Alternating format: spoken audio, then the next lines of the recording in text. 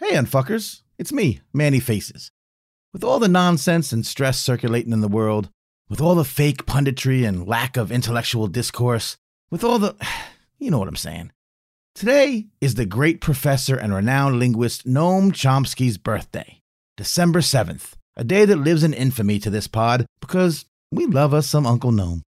So, in honor of this great public intellectual, we wanted to reshare our Chomsky tribute episode.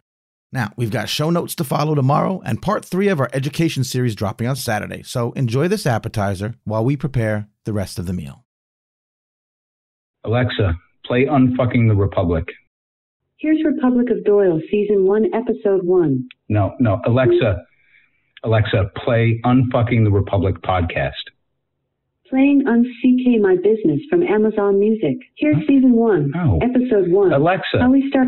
play the podcast UNFTR. Playing Physiotape Says on 1. FTR Conulary from What? Apple Podcasts. Fuck. Here's the latest Alexa, episode. play Unfucking the Republic.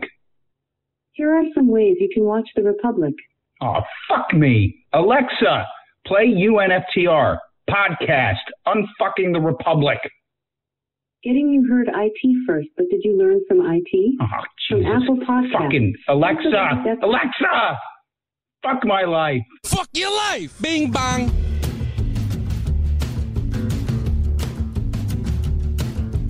Unfucking the Republic is brought to you by Sam C., Cringy, and Cindy S., unfucking insane level members of the show. And today's episode is sponsored by Kim Hoover Writer and Jen J. Hey unfuckers, it's your girl 99. Stay tuned at the end of the episode for show notes to learn more about how we're supported and to listen while Max and I review listener feedback, discuss upcoming episodes, and try to solve the problems of the world. And now, on with the show.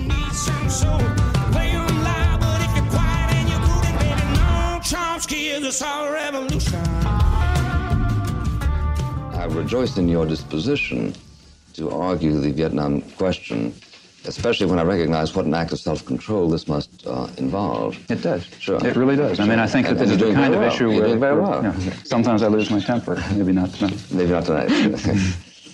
Because if you would, I'd smash you in the goddamn face.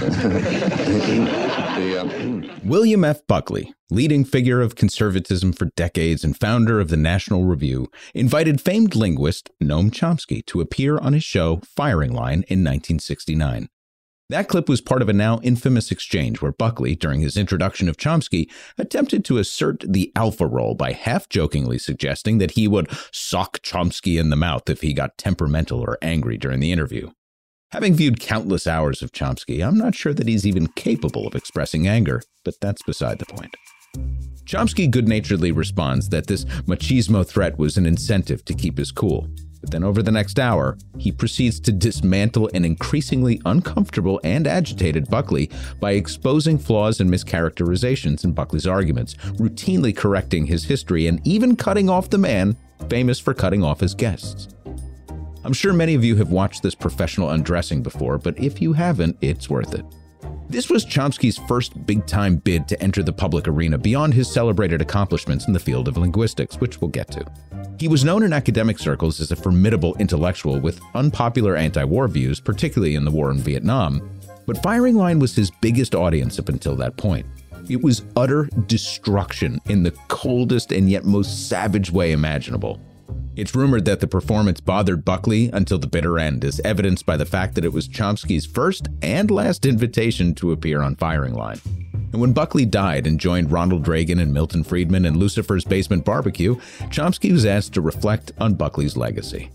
He was maybe the leading figure in the so-called conservative movement. I don't think the term conservative is appropriate, but what's called the conservative movement. He was maybe its leading figure. He was maybe its leading intellectual. His journal was the House Journal. He was considered, not by me, but he was considered to be witty, articulate, knowledgeable, and so on, and much respected. Again, not by me.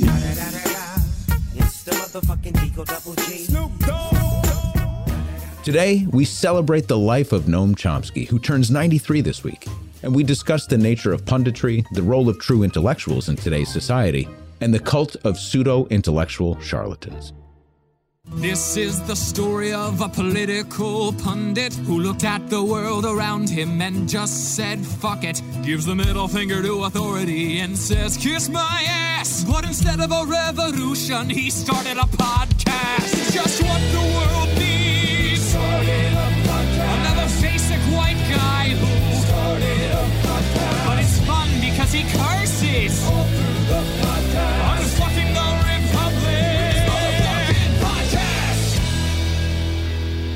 Now, if you'd all do me a favor and close your eyes.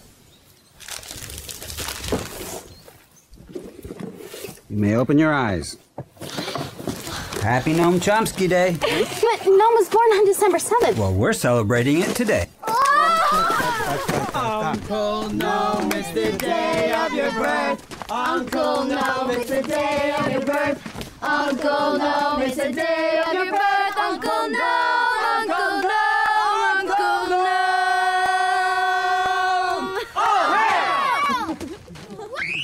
What kind of crazy person celebrates Noam Chomsky's birthday like it's some kind of official holiday? Why can't we celebrate Christmas like the rest of the entire world? You would prefer to celebrate a magical, fictitious elf instead of a living humanitarian who's done so much to promote human rights and understanding? Okay, well, let's have a discourse. I've asked to join us tonight Professor Noam Chomsky. Noam Chomsky has made 2 international reputations in unrelated or apparently unrelated fields. The widest is as one of the national leaders of American resistance to the Vietnam War. The deepest is as a professor of linguistics who, before he was 40 years old, had transformed the nature of his subject. Noam Chomsky has been called many things: the most important intellectual alive, America's leading dissenter, and a few other things not suitable for polite company. Yeah, that's right. Not everyone holds Dear Uncle Noam in the same high regard. And I want to be clear that it's taken me decades to reach a point where I no longer engage in hero worship myself. I think 99 and I even discussed this in recent show notes. But I've also reached a point where I can appreciate the work separate from the master. Like how Glenn Greenwald's descent into utter assholedom doesn't erase his groundbreaking work on the security and surveillance state. Or how Christopher Hitchens' defense of the Iraq War due to his increasingly intense dislike of Islam doesn't diminish, in my mind at least, his takedowns of Kissinger, the Clintons, or the Catholic Church. There are no perfect people. Well, except for Alan Alda. But in my book, Noam Chomsky comes pretty fucking close. I should note that this episode will ride the edge of hero worship, but that's not my intent. And it's a departure from our regular examinations of social and economic policies, though it's certainly adjacent. Furthermore, I want to again acknowledge both personal and ethno-bias, as later we'll examine the role and void of public intellectuals through a predominantly Western lens. And this exercise will be uncharacteristically brief out of respect for Chomsky's plain-spoken and economical approach to language. Oh God, thank God, a short one. Since the early 1960s, Noam Chomsky has been a prolific and consistent presence in the national consciousness. So this episode is equal parts unfucking, exploration, and lamentation over the current state of intellectualism in the United States primarily. There are things that you have to study and know something about, but by and large, what happens in social and political life is relatively accessible. It does not take special training. It doesn't take unusual intelligence. What it really takes is honesty. There are a couple of profound ideas contained within this very brief statement. It was given to Bill Moyers in a 1988 interview. Moyers had asked whether it takes special access, training, or education to positively impact political and social discourse, and Chomsky responds by indicating that it's different than the sciences, that it's completely accessible if one can think critically and behave honestly, and that it doesn't require what he calls unusual intelligence. And what's interesting about the latter part is that Chomsky possesses exactly that, unusual intelligence. And yet he's made a career out of speaking in plain, direct, and wholly accessible language. If anything, I believe that that is his true superpower. As one of the most notable and highly regarded linguists in the world, vocabulary is as available to him as oxygen, and yet he never uses sesquipedalian language to impress. Today's word is sesquipedalian, spelled Sesquipedalian. Sesquipedalian is an adjective that means having many syllables, a synonym of the word long. And while he can speak for hours on end on a multitude of subjects, he is remarkably economical in his use of language. Always direct, always to the point, and always backed by facts. Today, we live in a political and media culture seemingly devoid of facts. The most brazen of lies gets the most visibility and airtime, while historical context and reality are brushed aside in favor of the sensational. The New York Times recently reported that nearly 15% of all Americans believe it is responsible and patriotic to overthrow the government based on the falsely propagated narrative that the presidential election was stolen. The so-called big lie. Nearly every statement uttered by the last president of the United States was in some form a lie or, at a minimum, an exaggeration. MSNBC dedicated an overwhelming amount of coverage to theories about Russia that were disproven early and often. The defense attorneys for Alex Jones in the Sandy Hook defamation case even argued that he's playing a character and shouldn't be taken seriously. And fucker Carlson admitted on Dave Rubin's show that he lies if he's backed into a corner. I mean, I lie. If I'm really cornered or something, I lie. I really try not to. I try never to lie on TV. I just don't, I don't like lying. I certainly do it, out of weakness or whatever. The media has always been culpable when it comes to furthering false government narratives, propaganda masquerading as journalism. This has roots in our founding. Several of the founding fathers themselves owned competing publications established to promote their agendas. Major media outlets have always been owned by wealthy individuals with their own grand designs on social hierarchies and structures, and we've covered it before. How the competition between Pulitzer and Hearst drove us into the Spanish-American War. How the cozy relationship between the Kennedy administration and the liberal media elite in the 1960s paved the way for our involvement in Vietnam. The absolute abrogation of responsibility of all major media outlets in the run-up to the Iraq War. But many journalists still live in the fantasy created during the Watergate era that they're part of a swashbuckling counterculture speaking truth to power. Well, here's Chomsky sticking a pin in the hopes and dreams of a journalist who presses him on his critique of the media. Well, I know some of the best and best-known investigative reporters in the United States. I won't mention names whose attitude toward the media is much more cynical than mine. In fact, they regard the media as a sham, and they know and they consciously talk about how they try to play it like a violin. If they see a little opening, they'll try to squeeze something in that ordinarily wouldn't make it through. And it's perfectly true that I'm sure you're speaking for the majority of journalists who are trained, have it driven into their heads that this is a crusading profession, adversarial, we stand up against power, a very self-serving view. On the other hand, in my opinion, I hate to make a value judgment, but the better journalists, and in fact the ones who are often regarded as the best journalists, have quite a different picture.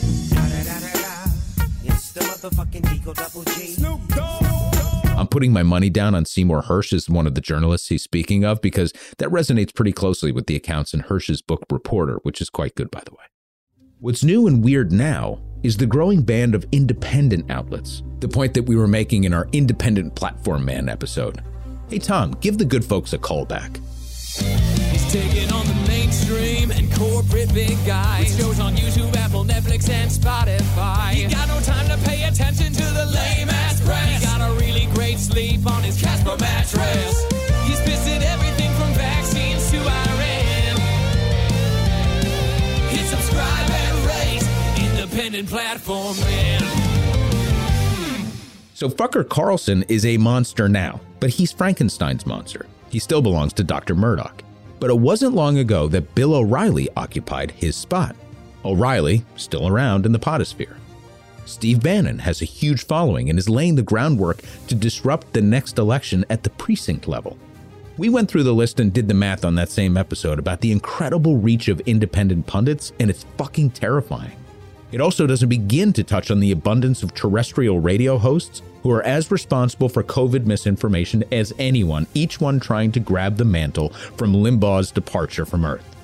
It's one of the reasons we're such sticklers about sourcing and why it takes so much time to put our episodes together. It's really, really difficult to be bulletproof. But sourcing matters. And as consumers of information, whether it's podcasts or broadcast news, you should all demand this respect for sourcing. UNFTR. Noam Chomsky was born Noam Chomsky, in the year of our Lord, 1928, in the city of Brotherly Love. He began his teaching career at the Massachusetts Institute of Technology in 1955, and shortly into his tenure developed a theory of transformational generative grammar, which revolutionized the field of linguistics. Now, I'm probably going to massacre the theory and its impact on our understanding of language, as this is very far afield from my wheelhouse. But as I understand it, what Chomsky proposed was that language was a distinctly human trait, something encoded in our DNA rather than something acquired. Structure and nuance could be acquired through mimicry and study, but the innate possession of the fundamentals of language was imprinted, not gained. So prior to his breakthrough, which is not a belief held by everyone, mind you, though it's still considered foundational in the study of linguistics, language development theories were in the purview of the behavioral sciences. An article in The Atlantic that discussed the principles of artificial intelligence and the importance of Chomsky's theories and its development describes the difference this way, quote, "Behaviorist principles of associations could not explain the richness of linguistic knowledge, our endlessly creative use of it, or how quickly children acquire it with only minimal and imperfect exposure to language presented by their environment. The language faculty, as Chomsky referred to it, was part of the organism's genetic endowment, much like the visual system, the immune system, and the circulatory system, and we ought to approach it just as we approach these other more down-to-earth biological systems," end quote. So it's interesting that in the advanced study and search for machine learning of language, Chomsky's theories are even more relevant today. Now, I've read enough about how groundbreaking this line of thinking was and remains in the study of language to have a cursory understanding of the debate between those in Chomsky's camp and the behavioral sciences, but not enough to explore it further. Nevertheless, it's crucial to understand his seismic contribution to his chosen discipline, as it laid the groundwork of credibility for everything that he accomplished subsequently. Here's another passage from a New Yorker article in 2003 that places his influence in its proper context. Quote, "Chomsky's intellectual influence is still extraordinary. On an academic list of the 10 most frequently cited sources of all time, a list that includes the Bible, he ranks 8th, above Hegel and Cicero, just below Plato and Freud. The revolution he started in linguistics in the late 1950s captured the public imagination the way Einstein's revolution in physics did. Leonard Bernstein used Chomsky's theories to analyze music. Literary critics used them in the interpretation of poetry. Psychologists studied children's acquisition of language almost for the first time. A new school of thought, cognitive science, arose based on Chomsky's theory of language, along with notions about artificial intelligence. Philosophers started talking about ideas that hadn't been taken seriously since the time of Descartes," end quote.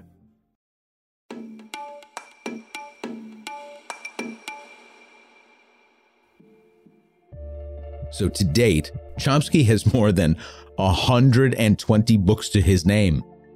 Most people don't read 120 fucking books in their lifetime, and this guy wrote them. Think about that. I mean, some of these are compendiums of essays and lectures, and others are purely original texts. But it's a stunning output that boggles the imagination and seemingly defies the principles of time. But Chomsky possesses a rare intellect, an incomparable work ethic, and the natural gift of a photographic memory, a memory that has yet to fail him even at 93. Now, I've personally had email exchanges with him in the past, as he's known to respond almost instantly to inquiries and requests from the public. He frequently appears on random YouTube interviews with obscure hosts and students, or programs like Democracy Now! Or outlets like Al Jazeera, but he rarely appears in any mainstream format these days, despite being one of the most quoted people in history. Perhaps it's because he doesn't suffer fools, or refuses to offer hollow and pithy talking points to the largest questions of the day. Ask a silly question, you're likely to be embarrassed. Ask a probing question and buckle up, because you're going to get a lecture and a life lesson, and it's going to blow through the commercial break. Either way, this oft-quoted oracle doesn't fit neatly into the 24/7 media landscape, because he's incapable of being reductive and refuses to be dragged into the gutter of hysterical punditry. And it's this punditry that really got me thinking about Chomsky and the role of the public intellectual in today's society. Here's where I'm looking to the unfucking community to crowdsource some names. See, I've had this episode on the board for several months, waiting for Uncle Noam's birthday to celebrate the position he occupies today and has occupied for more than 6 decades. this idea of a public intellectual. But I feel as though we're awash in cheap imitations these days, and there are several would-be successors who fall short for various reasons, not the least of which is that Chomsky objectively operates on another intellectual plane because of his perfect recall. But I'd love to hear from you, Unfuckers, who you believe are some of these successors, some of the heirs to a public intellectual that can speak on multiple subjects like a Chomsky. For example, there are those, mostly on the right, who look to Canadian psychologist Jordan Peterson as the leading modern-day thinker. Now, apart from my disdain for his theories on gender roles in society, I find Peterson to also be shallow, confusing, and very unappealing. So it came as a relief when I came across this interview with Chomsky in 2019 on a YouTube show called Theories of Everything. You haven't talked much about Jordan Peterson, and I wanted to know if you had any disagreements with what he says. Frankly, I pay very little attention, but if you want to know about Jordan Peterson, I think the best thing I can refer you to is an article by Nathan Robinson, very sharp, acute critic in his journal Current Affairs. It's called something like The Intellectual We Deserve or something like that. So first off, he answered this question off the cuff by naming the author and correctly identifying the title of a piece that ran a year prior to this interview. So I can't remember the title of my own episodes half of the time, and this dude is pulling year-old articles and authors out of his ass, and he was 91 at the time of the interview. As for the article itself, it is a masterpiece, and it puts into words everything I feel when I listen to Jordan Peterson speak. I think it's worth sharing. Here's the lead. Quote, if you want to appear very profound and convince people to take you seriously but have nothing of value to say, there's a tried and tested method. First, take some extremely obvious platitude or truism. Make sure it actually does contain some insight, though it can be rather vague. Something like, if you're too conciliatory, you will sometimes get taken advantage of.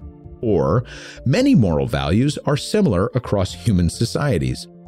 Then, try to restate your platitude using as many words as possible, as unintelligibly as possible, while never repeating yourself exactly. Use highly technical language drawn from many different academic disciplines so that no one person will ever have adequate training to fully evaluate your work.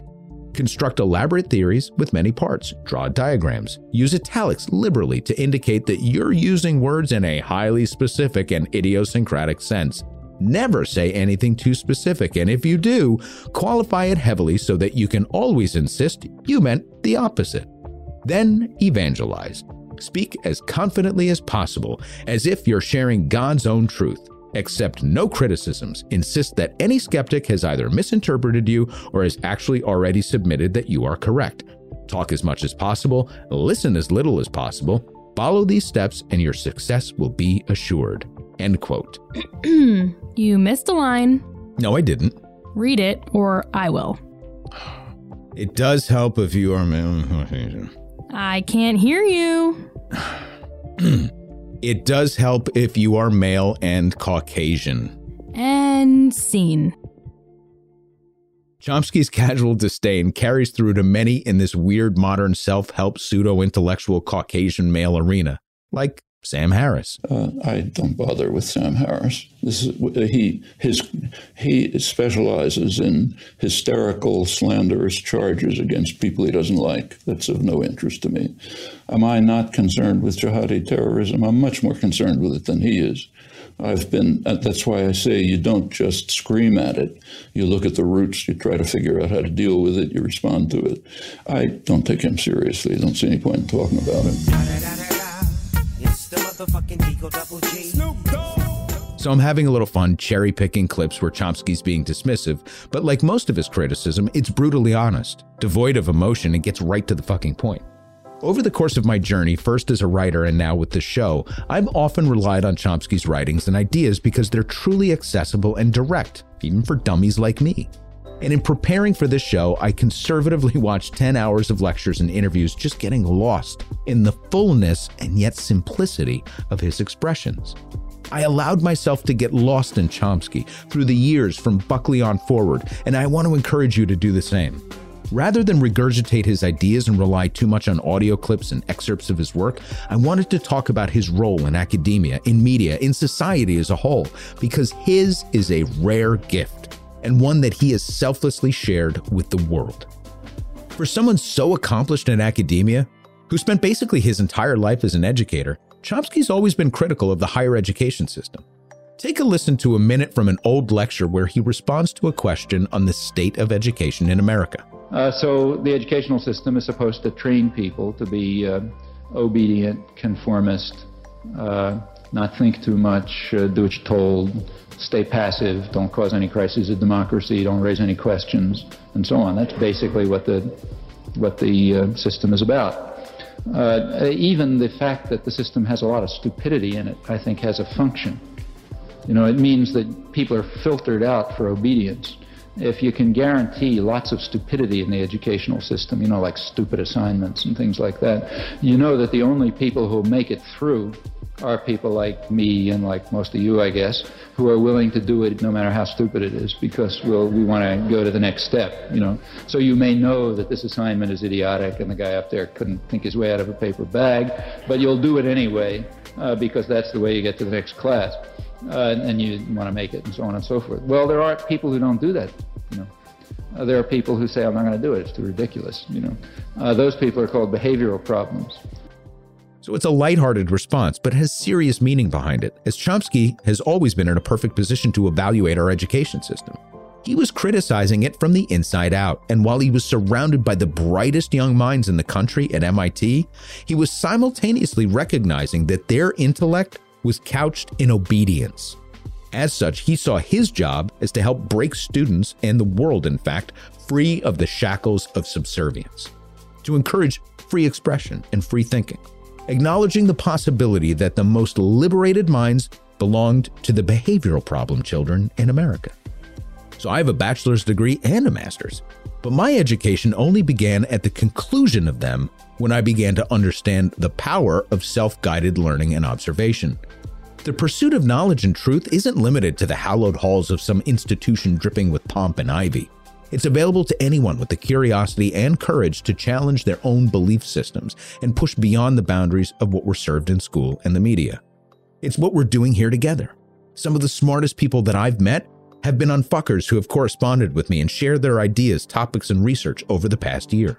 There's a 30% chance there's a basic white guy movie quote coming. You dropped $150,000 on a fucking education you could have got for $1.50 in late charges at the public library.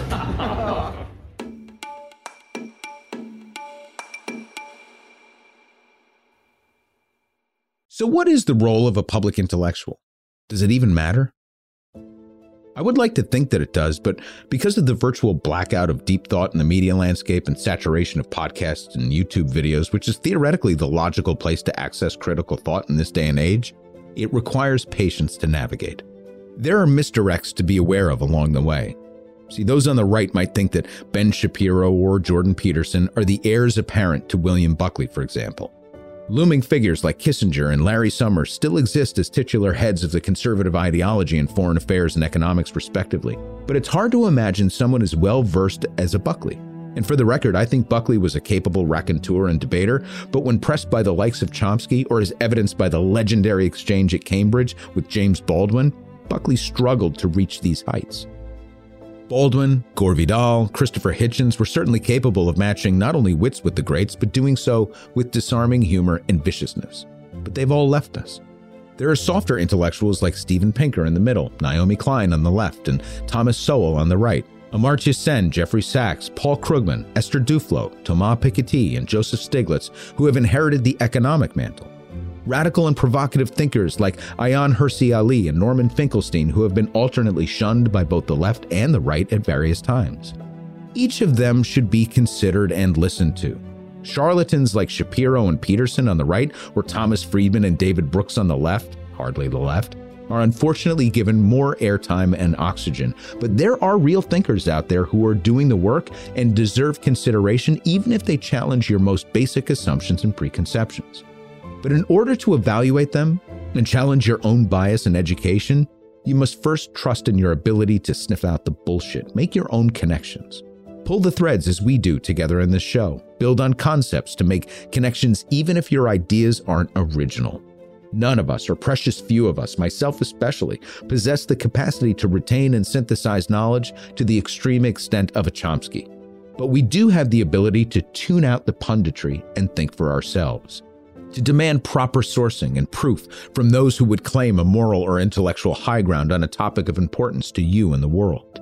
Chomsky can speak fluently, effortlessly, and completely on war, weapons, oppression, regimes, climate change, language, social structures, infrastructure, housing, poverty, religion, education, capitalism, anarchism, socialism, Marxism, literature, psychology, liberty, racism, justice, you name it, because he has a gift. But what's astounding is what he chose to do with that gift. And it's that choice that makes him one of us and is attainable. To pursue knowledge in the absence of an ideological prism, to see things clearly for what they are and to shrug off partisanism, fanaticism, or egotism. For these reasons and more, I wanted to pause to celebrate his life and contribution to our understanding of power in the modern world. In 1967, Chomsky wrote The Responsibility of Intellectuals, so, once again, we don't have to guess what he thinks about a particular subject. In it, he said, quote, "Intellectuals are in a position to expose the lies of governments, to analyze actions according to their causes and motives and often hidden intentions. In the Western world, at least, they have the power that comes from political liberty, from access to information and freedom of expression. For a privileged minority, Western democracy provides the leisure, the facilities, and the training to seek the truth lying hidden behind the veil of distortion and misrepresentation, ideology, and class interest, through which the events of current history are presented to us." End quote. If it was actually him, it would sound like, intellectuals are in a position to expose the lies. It's true. It's a fact. It's known to governments to analyze actions according to, but I won't keep doing that. It's one thing to allow the intellectual class the time and the freedom to think and express themselves, but it's another entirely to act upon the results to achieve a positive outcome. And to this end, Chomsky believes that the power is among groups of informed individuals to seize upon this information to work toward a better tomorrow. What do we do about it? I mean, I don't want to leave people in a wholly negative analysis, although I believe in facing reality. For ordinary people, it's extremely hard. And that's why you need organization. If a real democracy is going to thrive, if the real values that are deeply embedded in human nature are going to be able to flourish, and I think that's necessary to save us, if nothing else, it's an absolute necessity that groups form in which people can join together, can share their concerns, can articulate their ideas, can gain a response, can discover what they think, can discover what they believe, what their values are. This can't be imposed on you from above. You have to discover it by experiment, by effort, by trial, by application, and so on. And this has to be done with others. Furthermore, surely central to human nature is a need to be engaged with others in cooperative efforts of solidarity and concern. That can only happen, almost by definition, through group structures. And that, in some small way, Unfuckers, is what I feel like we're all doing here today. Happy birthday, Uncle Gnome. Here endeth the celebration. Carl Perkins for the rock and roll, and Dr. John for the Jack o' the Moon, Little Richard for a Saturday night, James Brown if you're feeling out of sight, Willie Nelson if you're feeling low, Aretha Franklin if you need some soul, play 'em loud, but if you're quiet and you're good, and baby, no, Chomsky is a soul revolution.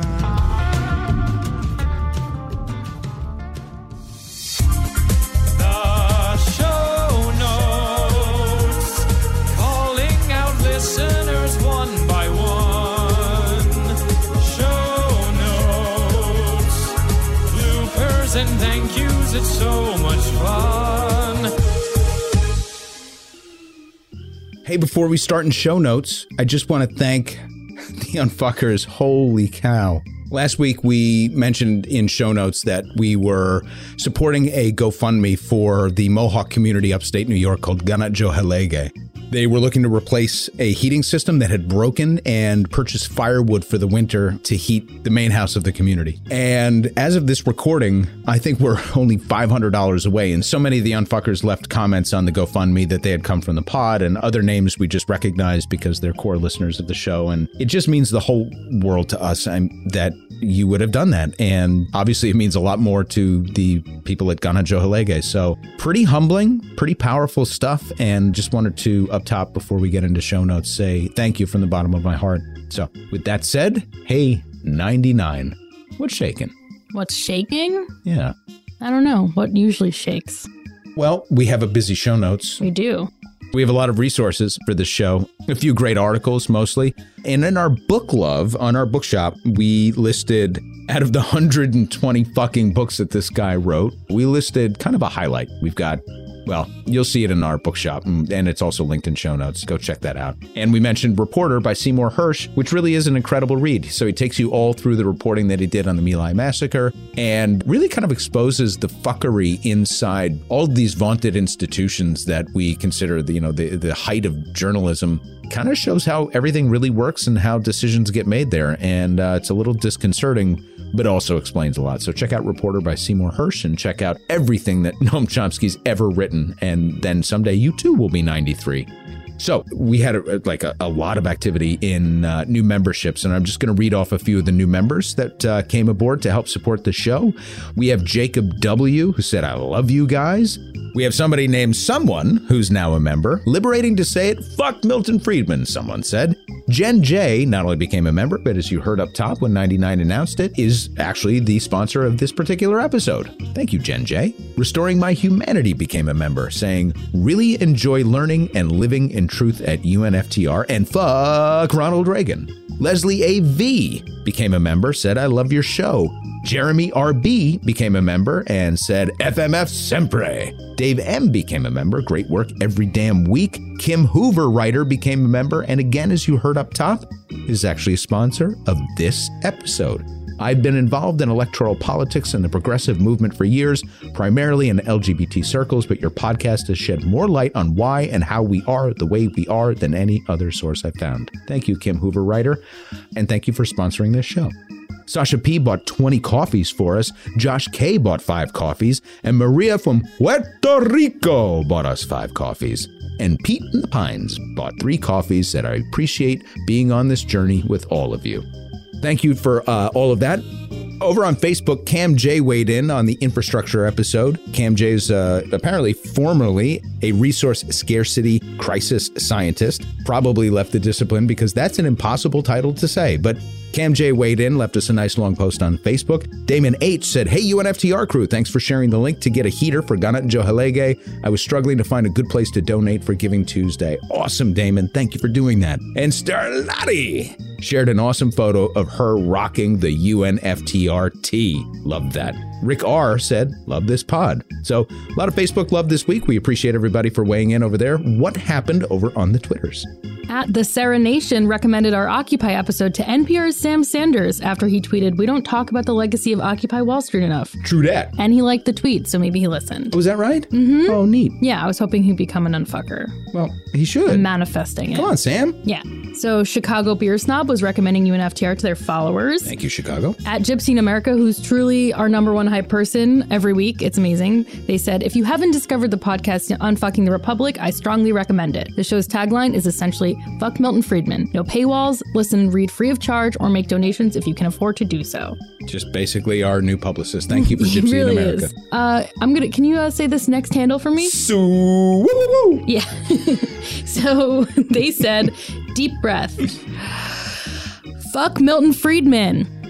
And at Free HRM, just started listening to this podcast a few months ago, and so glad I did. Very, very good shit. Some of the best commentary on the American experiment I've heard in a long time. Gives the lie to nearly all mainstream news and politics media. See, I always thought that we were very good shit.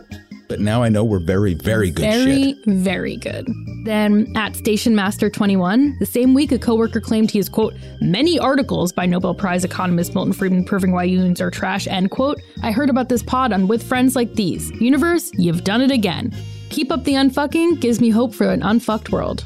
So, Station Master, tell your coworker to get fucked. Send us what they think is the best defense of Milton Friedman, not just Milton Friedman articles, but send us a rationale as to why they think that Milton Friedman is one of the greats. And that's all for Twitter.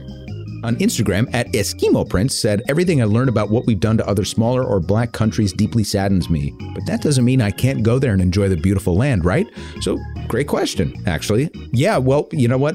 You're not involved in foreign policy, and you didn't overthrow these nations, presumably at Eskimo Prince. And they rely heavily on our tourism and trade.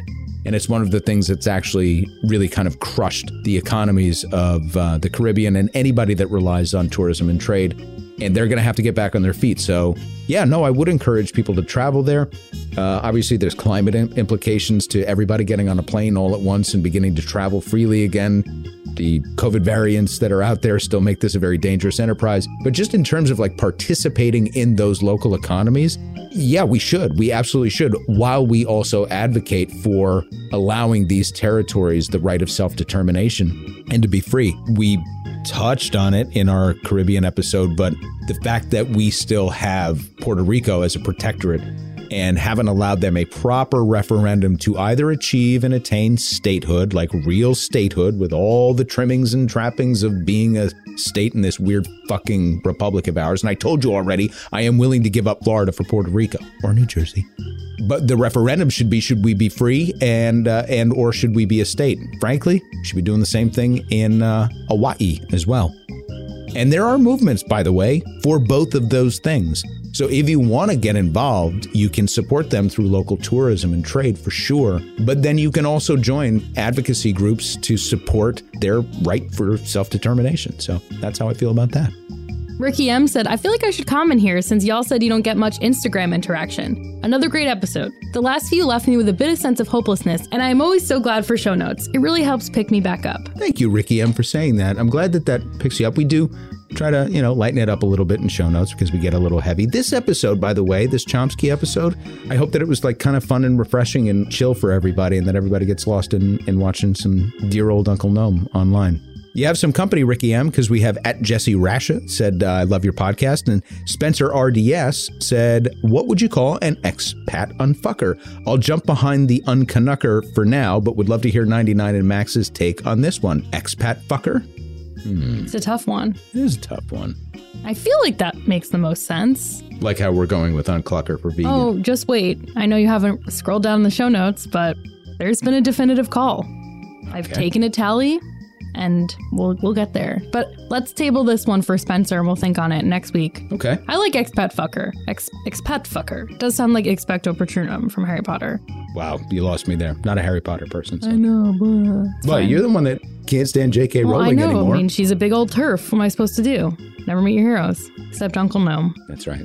At Astrovandalism, Miss Starlene K, Sophia Boussier, and at John McLugelschmartz all tagged us in screenshots of their Spotify on Wrapped. Oh, no way. Yeah. Oh, that's so neat. I loved it. Some people listen for 2,000 minutes, crazy amounts. It was awesome. Oh, that's cool. And then here's some other fun stats from our Spotify and Wrapped, which we get one for podcasters. So 343 fans listen to UNFTR more than any other podcast, which is amazing. 599 fans listen to most of our episodes. And then we release 1,734 minutes of content across 41 episodes this year. That's where all the time went. Mm-hmm. Good Lord. My mom was one of the ones who listened to this more than any other podcast. Oh, I know. Thank isn't that you, cute? Mom. Yeah. Really? Mm-hmm. Oh, wow. Yeah. Does she like it? Or she just loves hearing her girl? I mean, I think she likes the lighter ones, like the LGBTQ episode she really liked. But I think some of the economic stuff, not that it goes over her head, it's just like, to her, it's not her bag. But she does enjoy hearing me. So, she's a good mommy. I can't get anyone in my family to listen to this show. Well, you also didn't tell them for a long time. Yeah, it's fair. And then, my immediate family, I did. And they were just like, what are you doing? And I'm like, you'll hear. Maybe do something that appeals to them. If I knew that. Oh, my goodness. We did get some general feedback. Jake F. said, love your fucking podcast. Fantastic political history, so well presented. Oh, being from Canada, but having lived in the U.S. for 25 years, I can tell you this country makes no fucking sense at all unless viewed in the most cynical possible light. Jake F. That's very funny. I'll just leave it there. Trick, listen to the episode and your response to me in show notes made me tear up. I want you to know that our family and city is doing much, much better. That's very good to hear. David M. said, hey, 99 and Max. Enthusiastic listener who's been eager to write for some time. I love how clear and concise you are. You're the one that thinks so. I wish I could convey my thoughts so well, and on the infrastructure episode, I had the same question about how it's really $500 billion bill. Made a mental note to go back and listen to the explanation. Props to 99 for pointing it out. So, the omnibus bill in the beginning of the year had already allocated $500 billion towards spending. So that was kind of done and settled and contemplated in the budget. And then they proposed a new $500 billion on top of that. So this specific bill put it all together in a spending bill, but it was new money of $500 billion that was being included. And they just sort of like went back in time and took credit for the thing that was already done.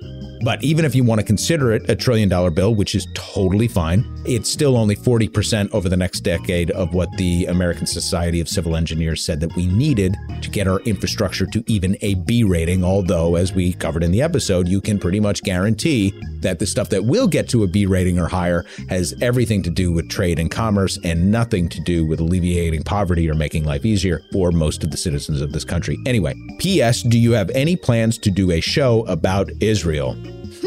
So what's interesting about Israel is, yes, it's going to be on the roadmap at some point, but, you know, it's like we have to really take our time and do it from multiple perspectives and actually figure out what is the unfucking relationship to the United States policy that we want to take. Obviously, you know, part of the position and part of who we are is to fight for those without a voice. So there will be Palestinian sympathies in any sort of presentation that we do. But also, to be clear, that doesn't mean that Israelis do not have a right as well to self-determination. We are not probably going to be the podcast that brings peace to the Middle East or solves the crisis between Israel and Palestine.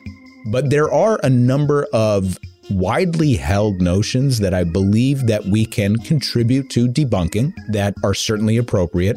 We should talk about the flow of funds and weapons to the Middle East, not just to Israel, but to proxies like Saudi Arabia as well, and to talk about the relationships there. And my guess is when we really do a proper unfucking of the conflict and the flow of dollars and funds and weapons that come from the United States that contribute to all of the malaise in the Middle East, we'll probably go back and start with Churchill and Roosevelt and Stalin carving up the Middle East really to benefit the British and American empires first and foremost, and setting us up for 100 years of a brawl. But I'm also going to tell you that it will probably set the table with our episode on oil, which factors heavily into that as well. So don't expect this to just be a straight line. I think Israel's bad, or I think Palestinians should leave. Then it's not going to be like that on fuckers. And that's why you listen. Fatuma F. I love the podcast. Been recommending it to a lot of my friends. First heard about it from Canada Land. And P.S. I love the movie references from 99. It's a crime that it took Max so long to watch Bring On. Bring It On. Yeah. Bring It On. I put it in there because... I didn't watch Bring It On. Exactly. I put it in there because Fatuma's going to be even more disappointed that you've never even seen it. You know, I do have to... These are not spirit fingers. Oh my God. These are spirit fingers. That's for you, Fatuma. In between... you know, I don't know, writing the show and sleeping and watching all of my requisite basic white guy media, when am I going to watch something like Bring It On? Be inclusive. Watch basic white girl media. There's only one of me. David W. said, love the show, love the coffee, love the show on coffee, uncompromising, unadulterated, unfuckery. Thanks for that, David. And closing out general feedback is our buddy Bookstore Kim. Said, I do know Bernie. He ran for mayor in Burlington when I was 12. First met him at the polls. When I went with my mother, he asked me what issues I was concerned with, and I gave him an earful about how my school didn't have any money for art. God, I love Bookstore Kim. I can't wait to visit her. Anyway, so she sent a picture of Bernie in the bookstore doing a book signing, but Bernie was apparently annoyed because Santa also came in at the same time and sort of disrupted things. But Bernie brings like literal gifts to people. Bernie's a much better Santa. Anyway. This next email is one of my favorites. Do you want to read it? I mean, sure. Alex S. wrote in and said, I do, however, have one small bone to pick with you. So I got that and I was like, oh no, what did we do wrong? But Alex said, in the show notes of your last episode, you were surprised that you had a listener from New Jersey because of your shit talking towards the Garden State. We New Jerseyans expect everyone to hate us because we hate everyone by default. Additionally, insulting someone is basically how we show affection here. You have tons of fans here in New Jersey, even though we simultaneously hate you and everyone else. Keep up the great work. FMF, fuck Ronald Reagan, fuck Tucker and his stupid face. With much hate, Alexander S. from New Jersey. Damn it, don't make me like you. Oh, shit.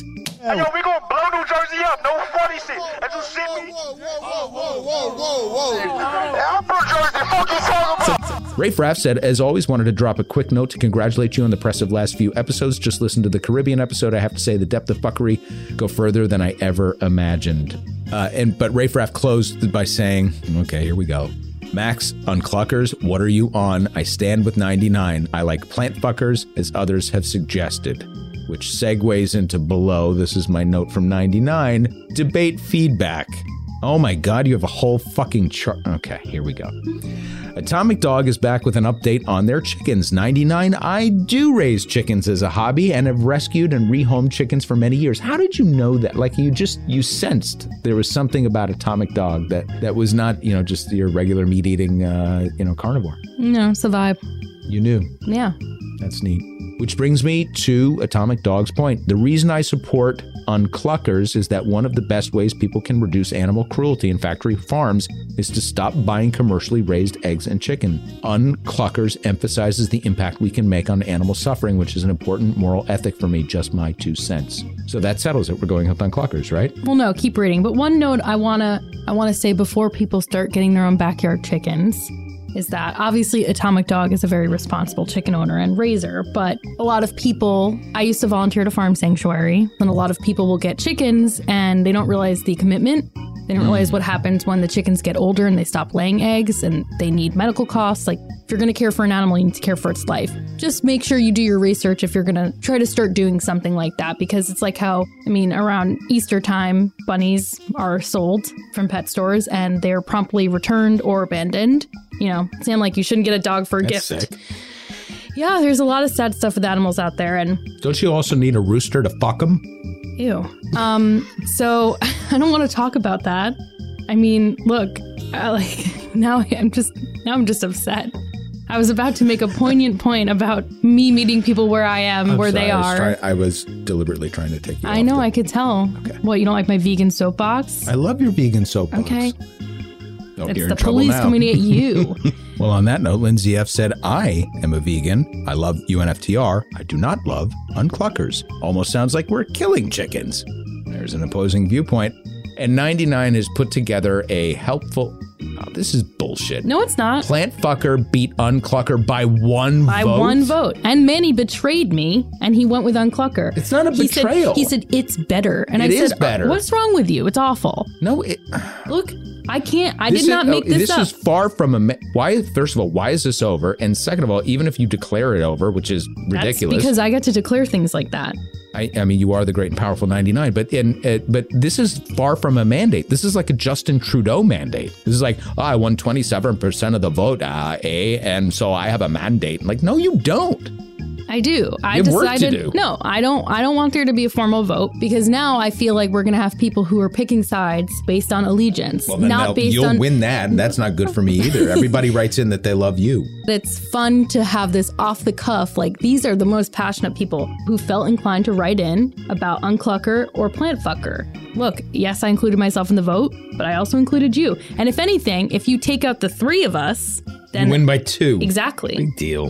Sorry. There are no hanging chads here. It's a fraud. It's stolen. It's all a bigly lie. I'm the real president. Uncluckers forever. Well, if you're equating Uncluckers with Trump. I'm sneaking this in post-production, but maybe we're going about this all wrong. How about impossible fuckers? Just a thought. We did have one review, by the way. Daniel O'More said the Caribbean episode was one of the more educational podcasts I've heard on this topic. People really do not get how we have failed Haiti. True that. You painted a great picture I will share with others. Thank you for the review, Daniel Moore. Remember, you can review us in your podcast app.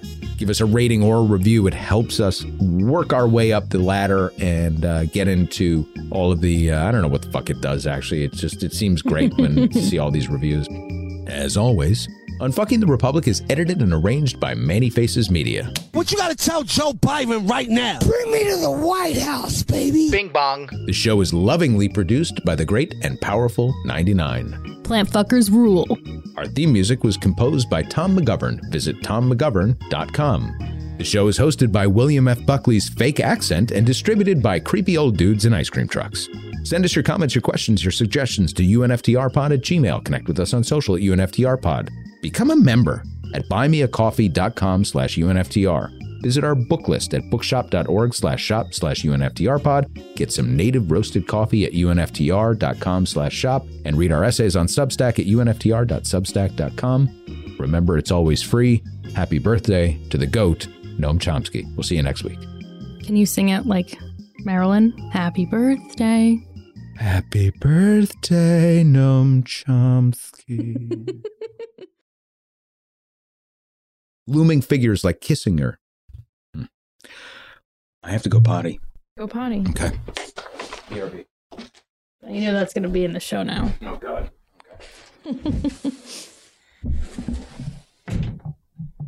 What should I do that he's gone? Should I go through his computer? Expose him? Should I sing? What should I sing? Should I just keep deep breathing?